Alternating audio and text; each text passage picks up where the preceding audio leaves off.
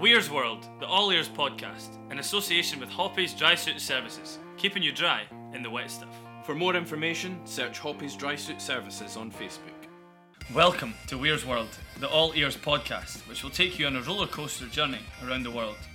Follow me from Beijing to New York City and back as I share my tales to tell, encompassing the 10 years of Gleadric and the Kabbalistic Cavalry, as well as touring with some well-known faces.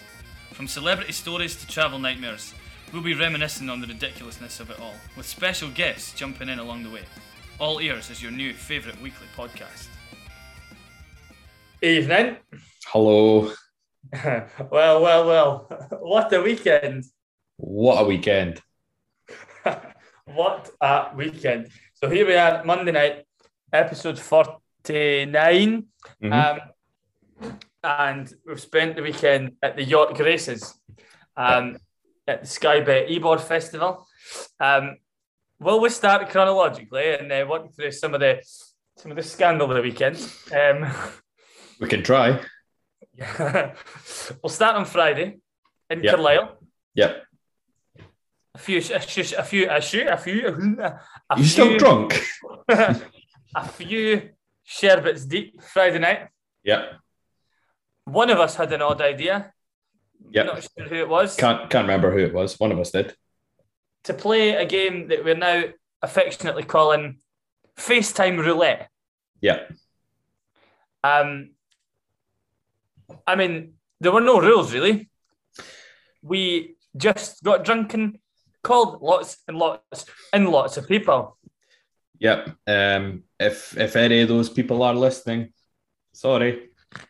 In fact, probably sorry for waking you up at 1 o'clock in the morning if you're in UK time. Yeah. But we did decide to go a wee bit global at one point. Yeah, we did well. We connected to New York. We connected to Los Angeles. We connected to Montreal. We connected to Glasgow. We connected to Edinburgh. We connected all over the place. In fact, we nearly managed as many different locations as countries that this podcast has been listened to. Not quite though. Among others, we also called Jerry Cinnamon. We've just discovered. We called him Friday night.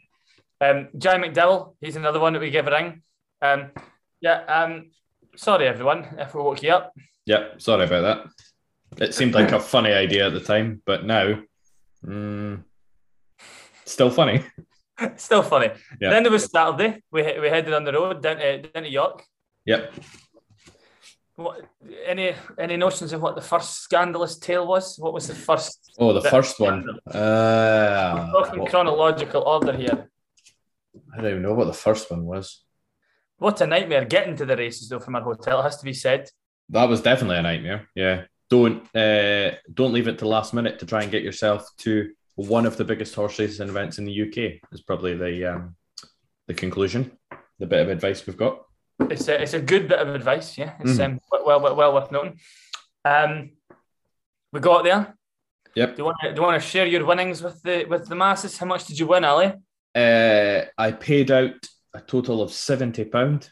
I have checked my bank account and it was only £70, and I got back £17.50. I'm no expert, but that seems like a loss to me. What about you? I also checked my bank account, also £70. £55 worth of winnings. Obviously, you get your money's returned, so as well. So actually, pretty much broke even. Happy days. Yep. Thank you very much to Sonny Boylston and his trusty jockey for that. That was very nice. And then I guess we headed on into town after the races. Some excellent bars in the centre of York, by the way, as well. Worth noting that the House of the Trembling Madness and the Evil Eye. And also David. Shout out to Tommy, who you were getting on really well with at one point. Tommy, Tommy. Shout out to Tommy. Actually, it's Tommy Lee. It's a double barrel. Sorry, Tommy Lee. I do apologize. Don't want to cause any more offence than what is required. Yep. Shout out to Tommy Lee. Story that does not need to be told. And then it then got interesting the more that we had to drink, you know, and as we were then trying to navigate our way back to our hotel, after, do you want to, well, in fact, first of all, I'll tell the first part, you can tell the second part. The first one was obviously as we are heading to the taxi, or the Uber, if you will. I mean, obviously you have to book. That is a very, very important point on the races weekend. As we're heading, nice English girl, you know, as far as I remember. The beer goggles were on right enough. And excuse me, guys, can you tell me the way to go to such and such unknown place that's named none of us can remember? Yep. To which she replied, I think it's down there on the right, pointed right. To which I replied, no, definitely down there on the left, and pointed the other way.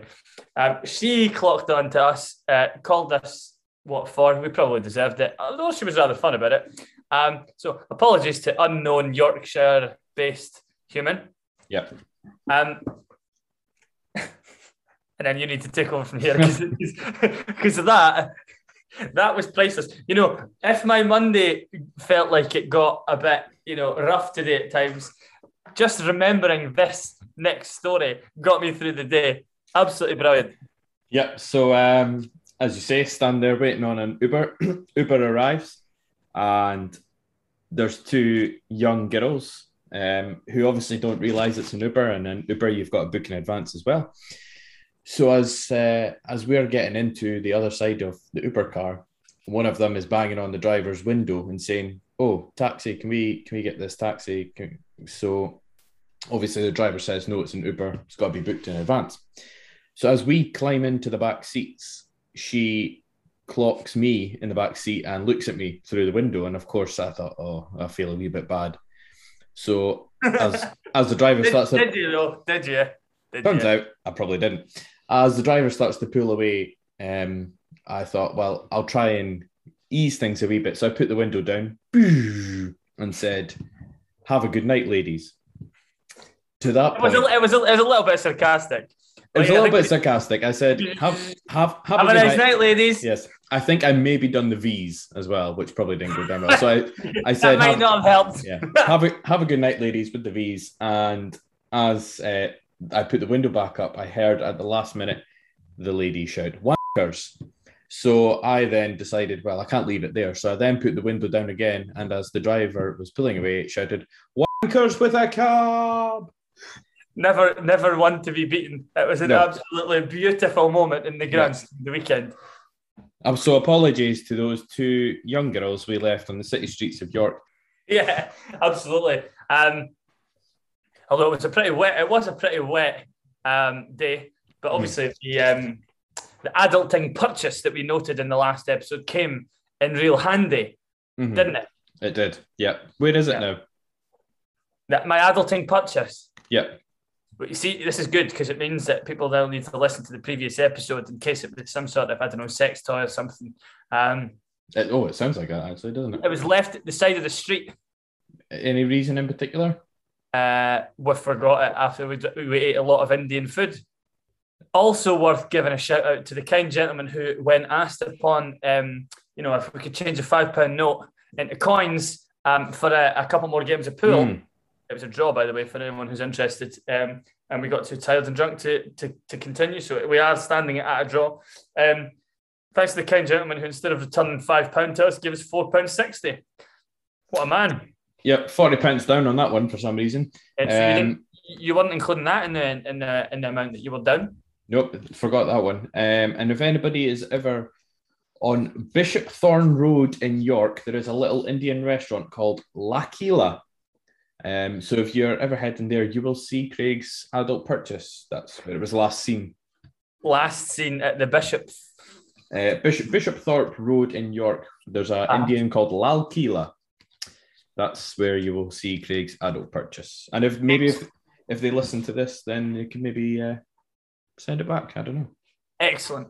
And I feel there's someone else we need to shout out, but I can't. I'll tell you who we need to shout out to. Kieran. Big shout out to Kieran. lad shouting across the bar at me that I look like Charlie Mulgrew, first of all, which I'm not really having since he's on the Tangerine side of Dundee now. But I'll take that. He's not a bad looking chappy. Yeah, who proceeded to tell us his weight loss on a week by week calendar basis. That was interesting. That was interesting. And there was that period in June of about 6 weeks where he had no weight in his wee note at all. And we asked, why during those weeks did you not weigh yourself? And he said, that's the weeks that I had COVID. Bear in mind, that was less than 2 months ago. So if we come down with anything anytime soon, probably Kieran, I would have thought. Sorry. That's okay. That happens. As I say, if we come down with anything. Kieran. Joking for a pint. No, hey, could do one, but it's a Monday after all. We couldn't be having that. Anyway, I know you've told me I've had some interesting segues, if you will, over the last year.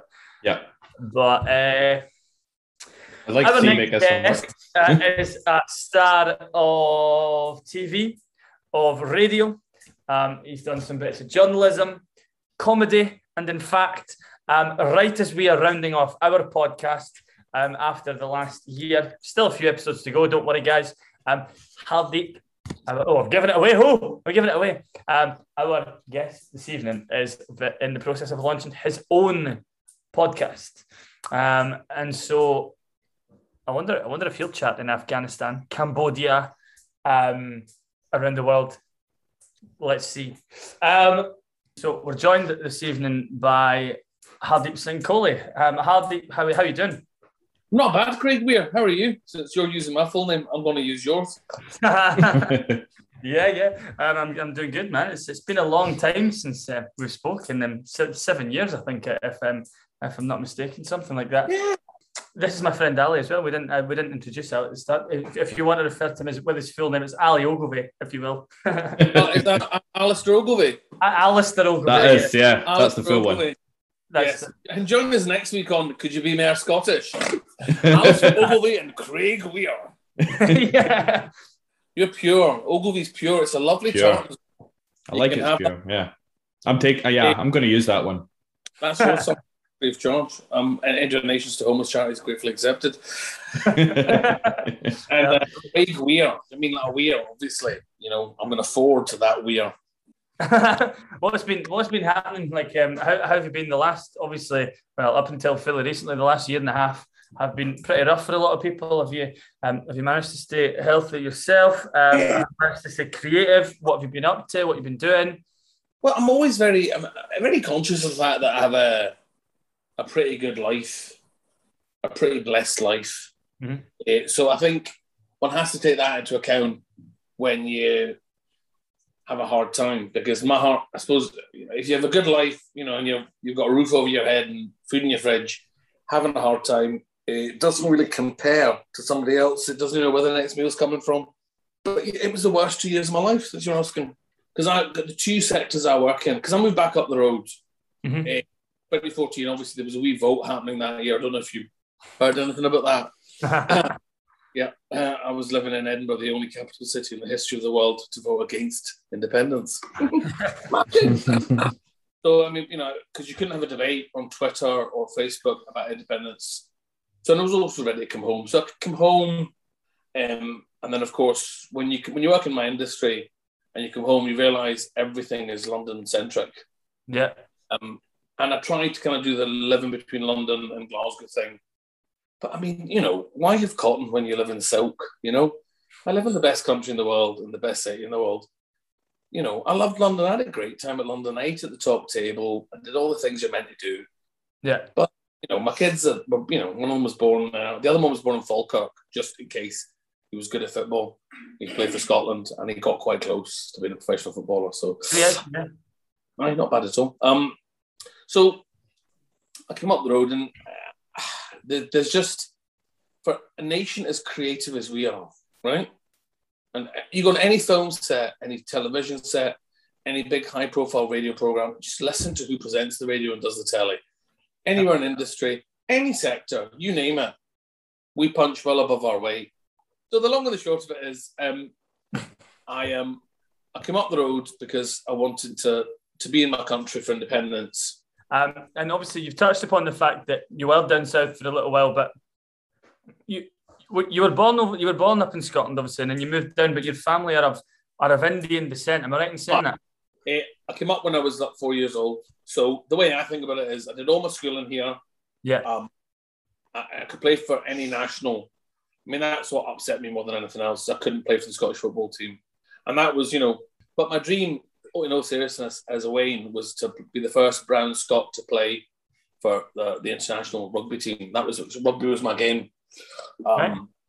And I got close, and then other things happened. So I was born there. Came up here when I was 4. I was here till I was 22, and I went down to London for 3 months, and that became 21 years because they ran out of work for me up here. I was 22 years old, and they ran out of work. Oh. What does that, How do you interpret that? What do you mean by that? Well, I just, I was a trainee. I was a production trainee at the BBC. Yeah. And there weren't, and I, because I'd been freelancing for 6 or 9 months beforehand, I'd done a lot of work, and so it kind of came to about a year and a half in, and I applied for a job down south, and eventually got the job down south, and Scotland just let me go because they were like, well, there's no way we can offer you that. I was working at Children's Telly as a producer, trainee producer, and a director. I couldn't get that experience up here, I had a great time down there.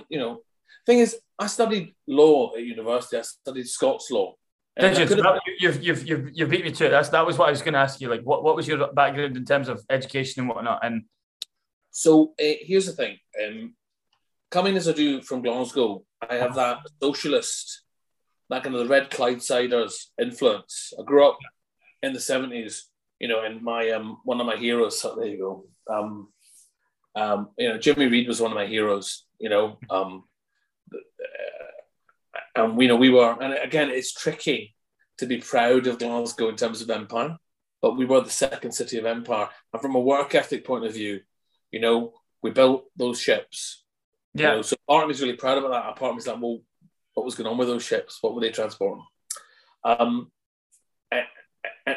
for me, what I loved about coming from here, and also then I had a Catholic education. And what you need to understand about the Catholic education I had was social justice was a big part of it. But the Catholicism I grew up with was kind of, about trying to create a kind of social justice. And the Sikhs are very big on social justice. So that's really interesting thing about kind of Catholicism and the Irish influence of the west of Scotland. The Irish immigrants love meat. Sikhs love meat. The Irish immigrants love a wee swally. Sikhs love a wee swally. The Irish immigrants love a fight at a wedding. Sikhs love to start fights at weddings. So there are commonalities there, So for me, I wanted to do something that I wanted to fight for the downtrodden, I wanted to stand up for the working woman and man that didn't have. I was at university with Nicola Sturgeon, and that's exactly what Nicola went on to do. For me, I realised there were there was no Catholic High Court judges when I was in law school. Only one woman. So I'm like, if they're not even going to give a job to women or to Catholics, what hope have I got? And then I found the media. Folk wore really expensive jeans and smelled of things that smell like Tom Ford now, but there was no Tom Ford back then. Tom Ford back then was a guy from Baillieston, and we weren't really. First name was Tom, but anyway, yeah, a different age. So that's what I did. Yeah. So I suppose I've got 2 questions to take from that, and that's before we even get near the script. When was the last time you started a fight at a wedding? And secondly, how wild was Nicola Sturgeon at university? Right. Oh, should I tell the story of my pal? Okay, so here's the thing. There's a lovely quote from Tennessee Williams. No, it's not Tennessee Williams. Sorry, it's Oscar Wilde. Youth is wasted on the young, right? Uh-huh. So it's, and also I think it was Aristotle. If I knew back then what I know now, if I knew the what, when, why, how, 2020 vision. No, that was George Benson. That's George Benson. Sorry. I was thinking that's Plato. Anyway. It was somebody. When I was at university, the caliber of lecturer I had in law school, right? Yeah. And also there were 2 brown kids and 1 black kid out of 110. So I knew that like I'd done well. But I hadn't understood. And this is a pre-internet age, you see. When you have an appetite for news and stuff, you can only read the papers or watch the telly or go online. Of course, when you're sitting your exams, there's not much time to do any of the rest of it, you know. And again, in an immigrant household, my parents are really interested in politics, but they weren't working 90 hours a week, the pair of them. You know, there wasn't anyone there to explain politics to me. I learned myself, and I was fascinated from the age of 9. So, long and short of it is, Professor Alan Grant was a professor of politics, smoked 60 a day, amazing man, was actually in DC during Watergate. So he was the American politics lecturer. And so you're hearing firsthand from this guy. I wish I could have met him 10 years later, because I would have got all his jokes. I would have understood everything he was saying. Anyway, so long ago, you could smoke in tutorials, right? Smoking, right? So I got to light up a fag, and Nicola says, Professor Grant, surely you're not going to allow smoking in an enclosed room like this. And of course, he's 60 a day. He's like, well, Miss Sturgeon, that's a very good point. It was days before Ms. It was Miss, right? Since this is a politics class, let's do it democratically. And he always had me at his right-hand side because he liked me, right? So I was on his right-hand side. So he goes, right, well, you know, I'm Alan Grant. I'm the professor, and I would like to smoke in class. It goes round, right? And there was 10 of us in the tutorial, and him, 11. So it's 5 against 5. Nicola puts her hands up, no smoking. It's 5 to 5 when it comes to me. And Mr. Grant goes, Mr. Coley, how will you be casting your vote? So I just took a fag out and lit it. I didn't say anything. She gave me daggers like you wouldn't believe. But, you know, luckily we became friends thereafter. She was an amazing, an inspirational woman. We don't know how lucky we are. Yeah, it's a very fair point. Yeah, she's a strong. Well, I mean, I've only met her a few times, and you obviously know her much better. But she's a very, very strong lady, human leader. But no, you kind of, everyone that spoke to her, and also the decisions she made. She was a brilliant student. She could have gone off to make loads of money, but she didn't. She went to go work in a housing office in Govan. Yeah. Or Glasgow is giving the world great writers, great songwriters, great artists, great scientists. You know, Aberdeen. We'll get back to Aberdeen. Dundee gave us, you know, Ricky Ross, and the world's forever grateful for that. Yet we've got this. And when I was growing up, I thought Catholics and Protestants were different religions. And that technically they're not. They're the same religion, just different faces. Yeah. And, you know, and that's what was great about being brown in Scotland in the 70s, is they were too busy knocking lumps at each other for being different sects of Christianity. The Browns just slipped through the net. You know, we were fine, you know. I mean, I mind getting chased home from school once by these big boys. And I got chased down a wee cul-de-sac next to the old Apollo Ballroom. Yeah. And my big brother told me, the only good bit of advice he gave me when we were Wayne's, he was like, if you're going to get a doing, take it like a man. Because you're going to get a doing anyway. 12 years old. This big guy. He can't have been much more than 15, 16. Craig, but he looked like a man, right? Because he smelled like Lynx Africa. That's manly, right? Manly, masculine, yeah.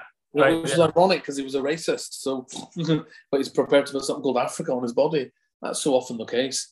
And so he was like to me, he was right, son. And I was at sim school. So I had green blazer, green tie, green bag, pull over at the green and the gold around a big gold eagle. All right. And guess what colour my turban was? That's right, it was green. Well done. You're through to the next round of Spot the Catholic. From head to toe in green. I'm a brown boy. If I stood like this, I look like a tree. See, that doesn't work so well on a podcast. Visually, that's a cracking joke. He goes to me, what are you? I'm like, what?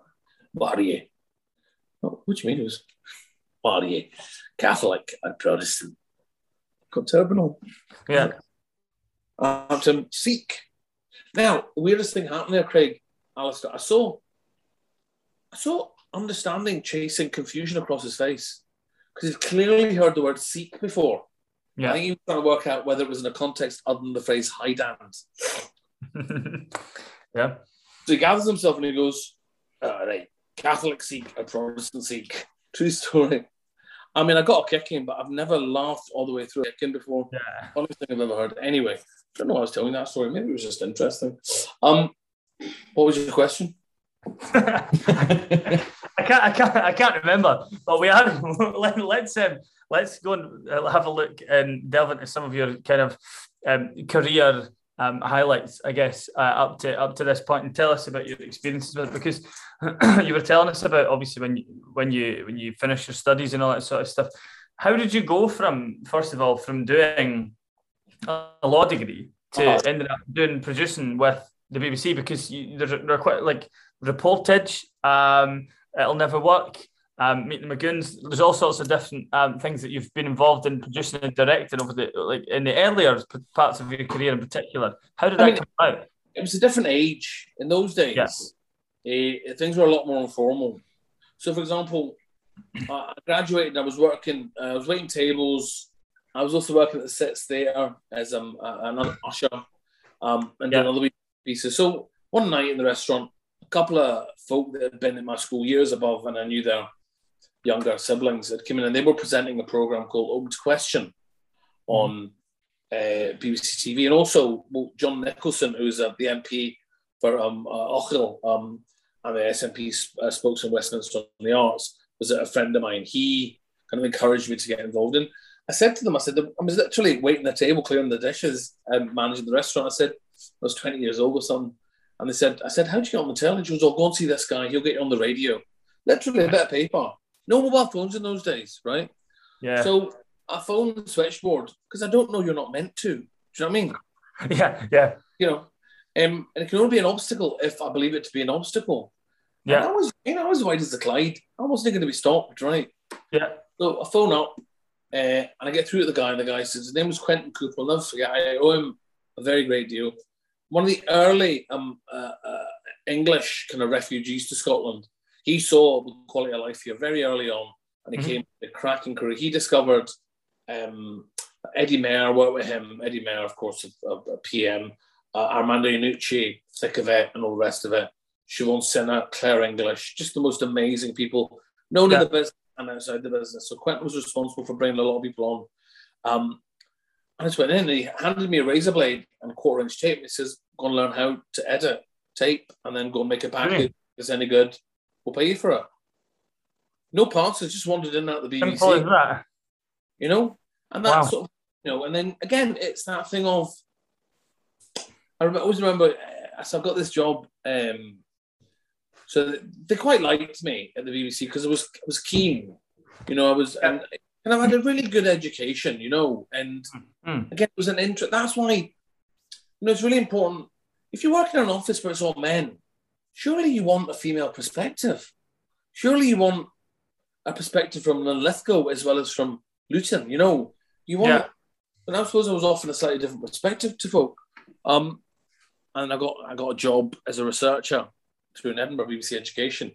The producer was on extended sick leave. So they said to me, have you produced before? And I said, yes, big lie. I then phoned up my pal and I said, how do you produce radio? And I learned on the job, Mad. As you say, that wouldn't happen now. Like you couldn't do it now, Yeah. And I always said to my kids, because my kids were really funny about me coming, because I've got connections in the business.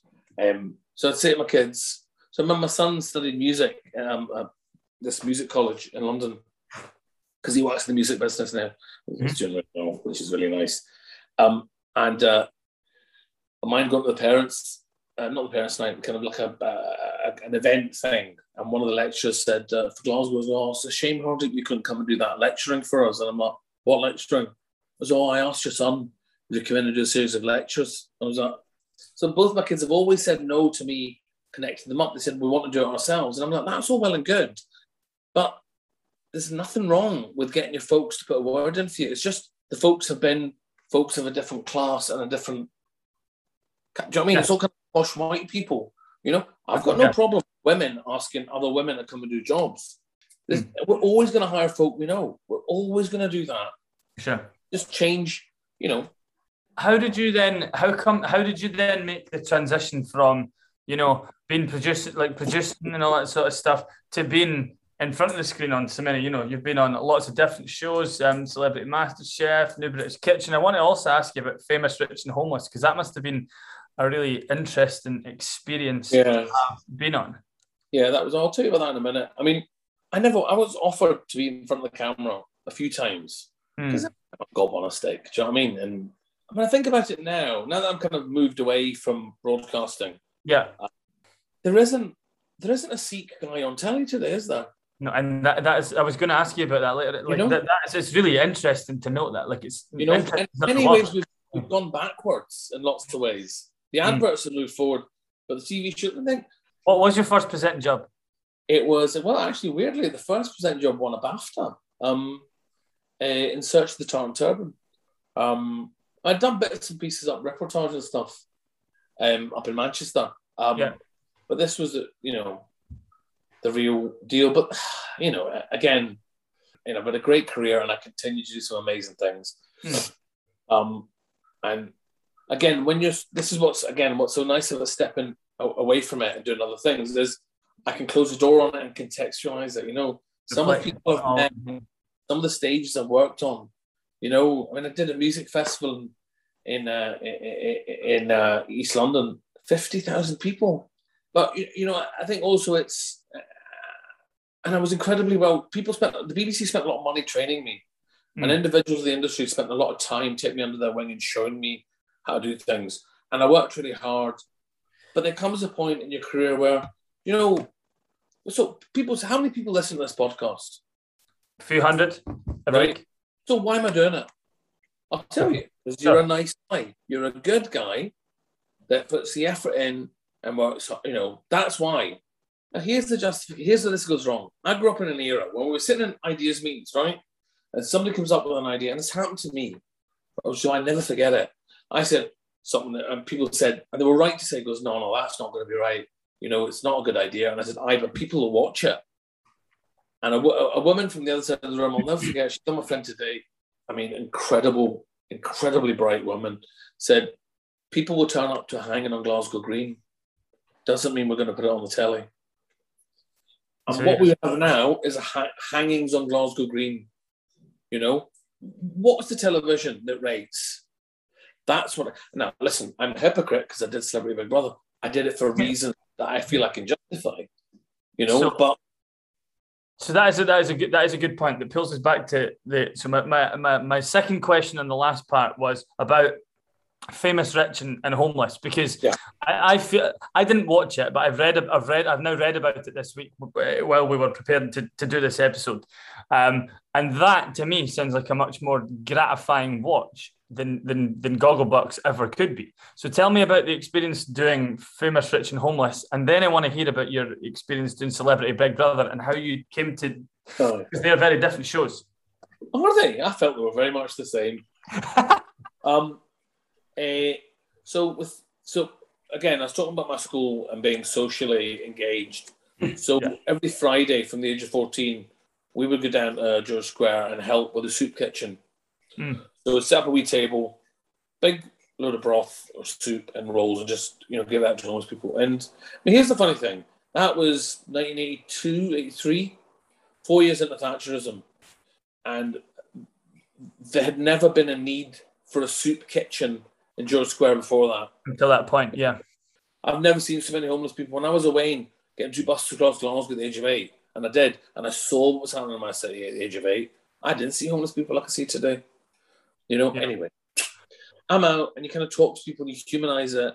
And it was always something that was very close to my heart. And then when you're freelance in London, and I was a young dad trying to bring up 2 kids, hand to mouth, genuinely, it was the money on the dresser, because I was making decisions based on creative vision and not making money. Yeah. So I was like, I could have taken the job that was paying me double what I was getting paid, but I just couldn't do it. And I was with my ex-wife. It was amazing. I phoned. She goes, "Did you get the job?" And I said, "Yeah." She goes, "Do you want the job?" I said, "No." She goes, "Come home. I'll put the kettle on." She knew we had no money for the next month. But that, so for me, and it's not a big exaggeration, but homelessness wasn't that far away. And for many folk, it isn't. No. It's one left turn instead of a right. I met a guy the streets of London, who one night, to close a massive business deal, a client said he wanted to get some cocaine, took some money out the ATM, found out, got some, gave it to the guy, right? Didn't even use it himself. Yeah. Got a bit of business. His wife said, "What's this 60 quid?" He told her the marriage fell apart because there was no trust anymore. You know, he ended up homeless for that one moment. One left turn, as you say, You know? right? Yeah. So for me, you know, I wanted, and I also grew up in an age of television and the kind of the Lord Reith's kind of description should be educational, entertaining, and informational. And I felt that being famous, being rich, irrelevant. Yeah. Let's do homeless bit of it, you know? Yeah. I did it. I had lots of fights during it because, and listen, you have to understand, I'll call the talent, whatever, right? If anything happens to us during filming, the production company will be sued to high heaven. But I don't really want to do a program like that when I've got security guards sitting next to me. So I spend all my time, I'm trying to get as real as I can get. You know what I mean? I found Andrew Bishop Briggs off the telly, going on a homeless program. It can't be that real. But I'll never forget the experience. I tried to make it as real as I could. I experienced certain things that stay with me today. And, you know, like today, you know, I bought some pastries from my neighbour and I got a couple of extra ones and gave to a homeless guy in the West End. Every day I'm thinking about it, you know? Yeah, it's still have stayed with you for sure. I mean, first of all, those experiences in George Square and all that sort of thing that you're talking about, but also that experience of being, as much as you say, you couldn't really do it fully for real, but the experience that you had will certainly stick with you forever. But then, you know, I would spend, you know, when I split up with my wife and I wasn't able to spend Christmas with my kids, rather than spend it with other people's kids, even though they were my family, I really wanted to seek, and I wasn't a Christian, although we, you know, Sikhs don't mind celebrating Christmas. You know, anything involving meat and alcohol and a queen, we're happy with. You know, it's just a different little queen in sequence and singing a song. So I went to cook at a homeless shelter because I'm a chef and I can do that. And I tell you, as I say this to all my Christian friends, if you want the real essence of Christmas, if you want to understand what the Christian faith is based on, leave your house on Christmas Day and go to a homeless shelter. Go cook there. Go serve people there. So tell us about Celebrity Big Brother then, because that's a very, very different experience altogether. Are you glad that you've done it? Would you do it again if you would? Like, obviously, you don't go in there twice, but like, I mean, knowing what you've experienced, would you recommend it to other people, or like, where do you sit on it? It's impossible for me to recommend it to anyone else because it's such a personal decision. My reasons for going in were quite simple. I had led, I'd taken a kind of, for want of a better phrase, a bit of a moral high ground in television, right? Yeah. I didn't do clip shows, so I wouldn't be on the 50 funny sitcoms, right? And what happened? So my profile wasn't as high as it should have been. And you know, you make 100 quid there, but you do that 2 or 3 times a month. It's a handy bit of money, you know, keeps the wolf from the door, and you know, balsamic vinegar in the cupboard, 2 different types. Sometimes just depends whether you go Waitrose or Sainsbury's. But for me, that wasn't what television was for. I wanted to do, you know, MasterChef was good, Question Time was good, Our Deep Does Channel 4 was good, sitcom was good. You know, documentaries about Scientology. I wanted to do something with weight and integrity, and sort of television I grew up watching. So there comes a point in your career, you kind of go, well, hold on a minute. I seem to blame other people. Maybe I need to look at myself. Maybe I've been doing the wrong thing. Maybe I should just do this reality TV thing. Maybe it's an opportunity to reach a different audience that don't watch the other programs I do. They don't watch This Week with Andrew Neil. They don't watch Question Time or Late Review or whatever. Yeah. And points, yeah.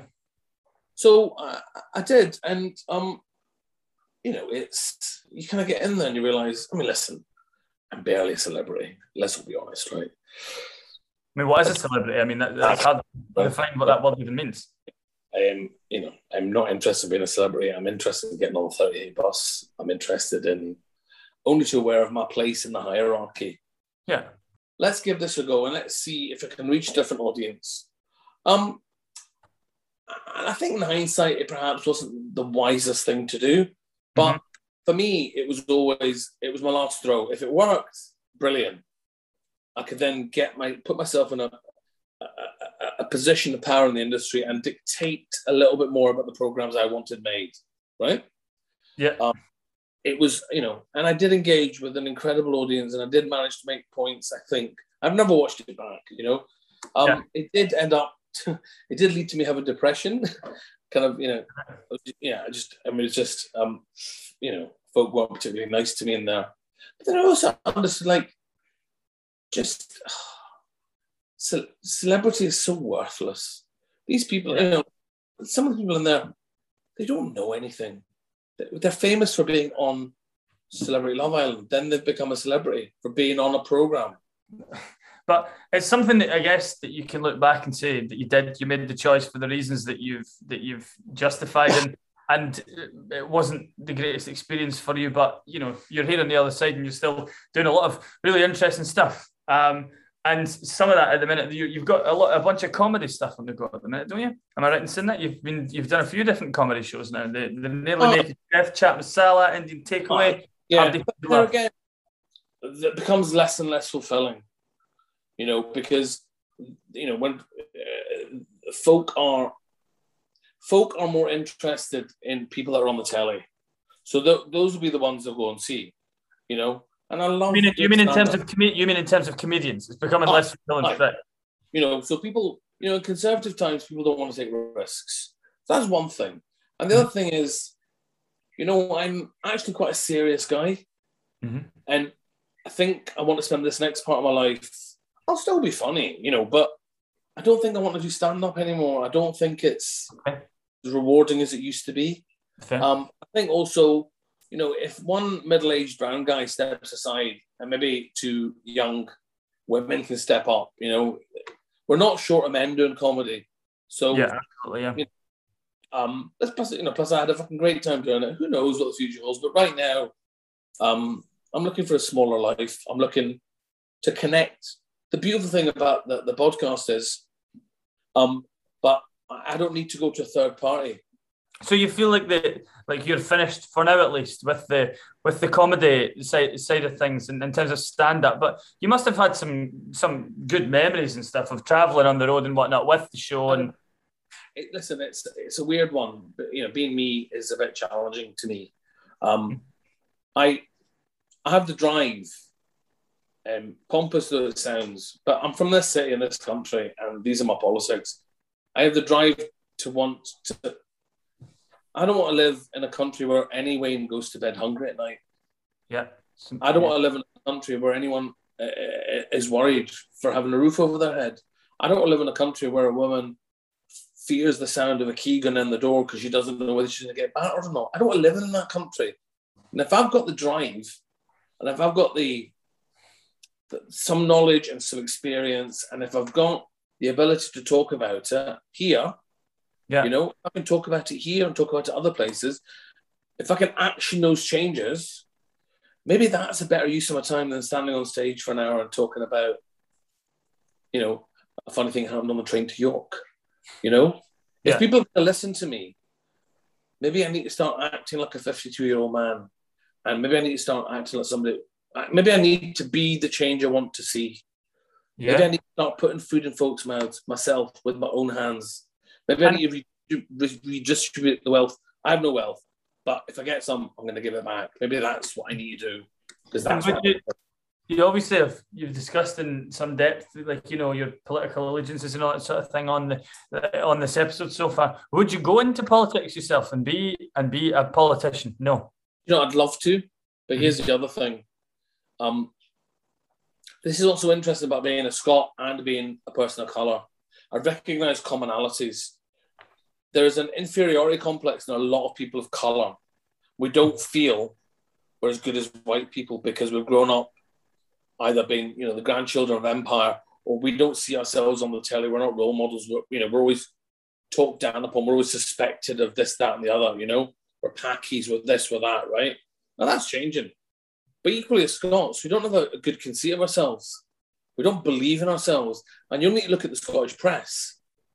Ergo hates itself. I would love to run for public office, but you know what? I've been to parties. I've said things. I got pulled through the press last summer and I didn't actually do anything, but he managed to try to assassinate my character. You know, if we get the press, we get the political class we deserve.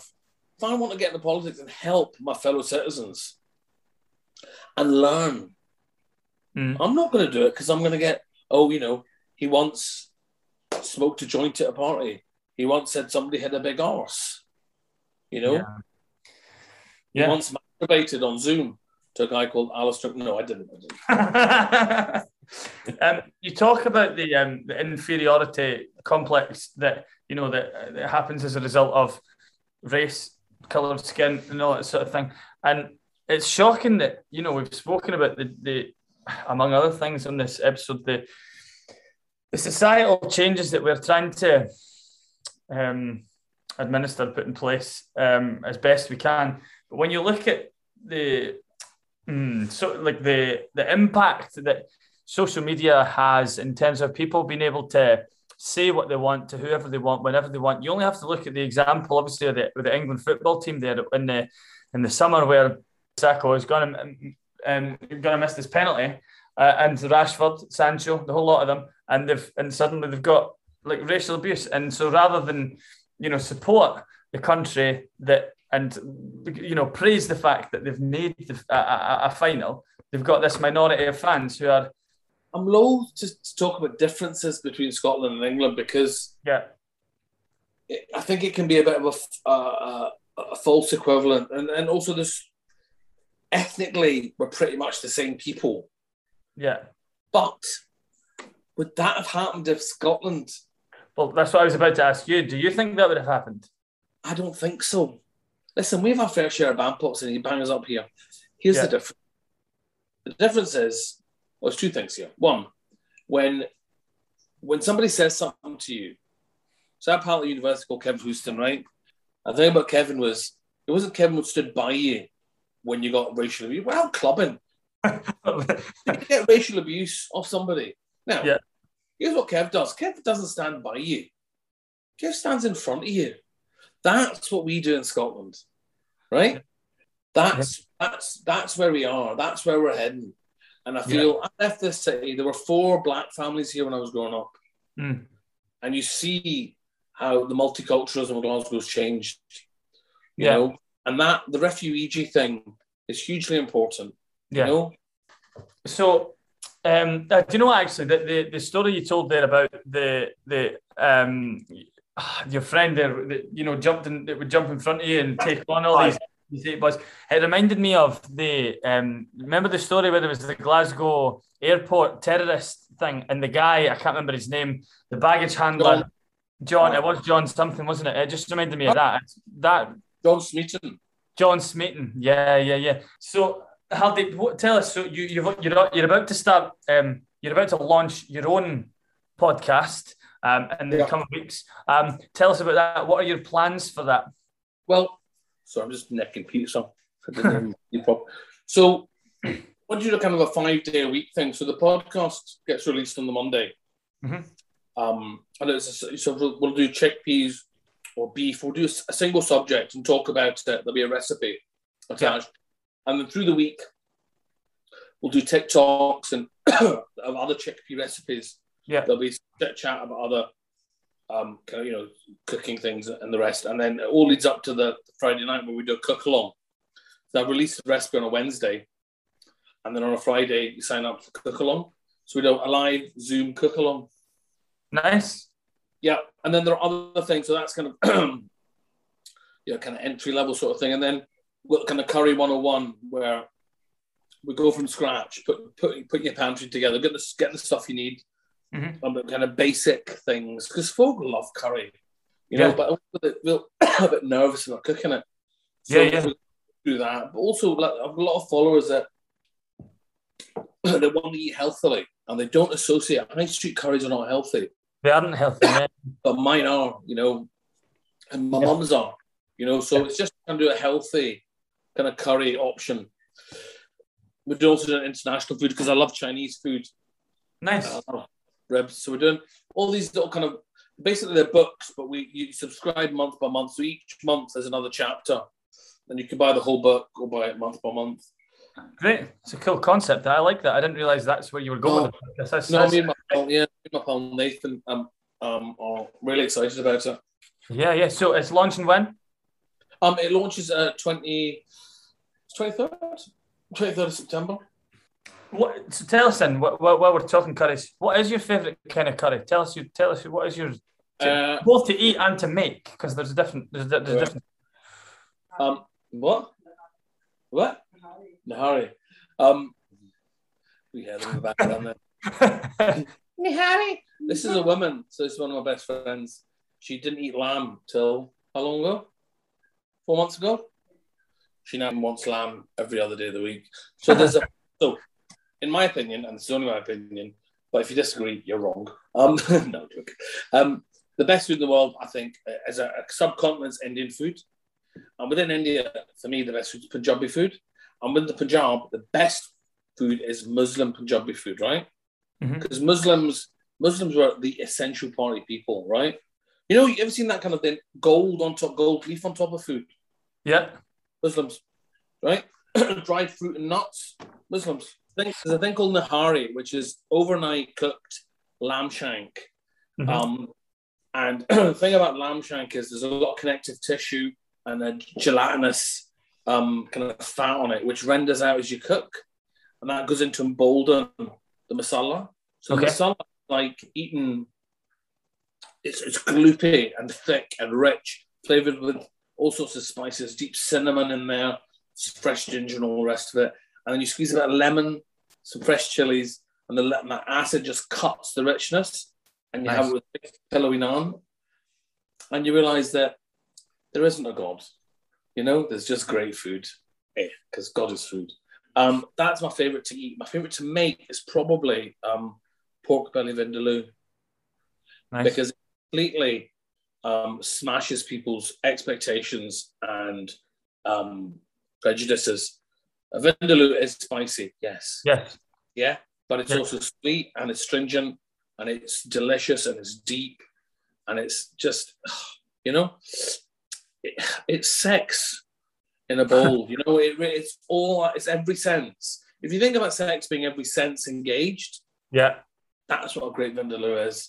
You're tasting, you're touching, you're seeing, you're smelling, you're bobbing it. So it's just delicious. Well, sounds interesting. Need to try that sometime. Pork belly vindaloo. There we go. So aside from the podcast, is there any other plans? What else is coming up just now? Weirdly, I've been invited over to Portugal in the new year in May to do a big banquet, a big food festival. Excellent. Which is nice. I'm doing some pop-ups down in Norwich. I'm doing a pop-up in a Glasgow cocktail bar.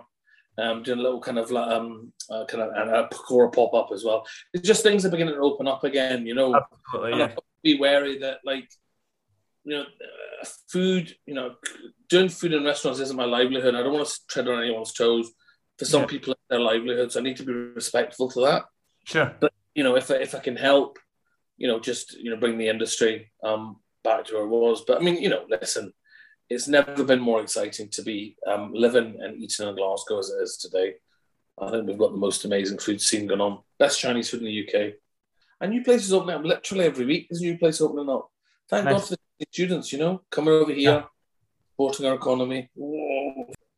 Nice. Well, Mr. Hardeep Singh Kohli. Craig Weir. Thank you very much for joining us this evening. We wish you all the best when you're down in Glasgow. Yeah, we'll do. I'll give you a shout, and we can either meet for Chinese or you can make one of your nice curries. Sounds great. Make your curry. Sounds great. Mr. Hardeep Singh Kohli, thank you for connecting. All the best with the new podcast. Bless. I'll give you a shout, and we'll see you soon.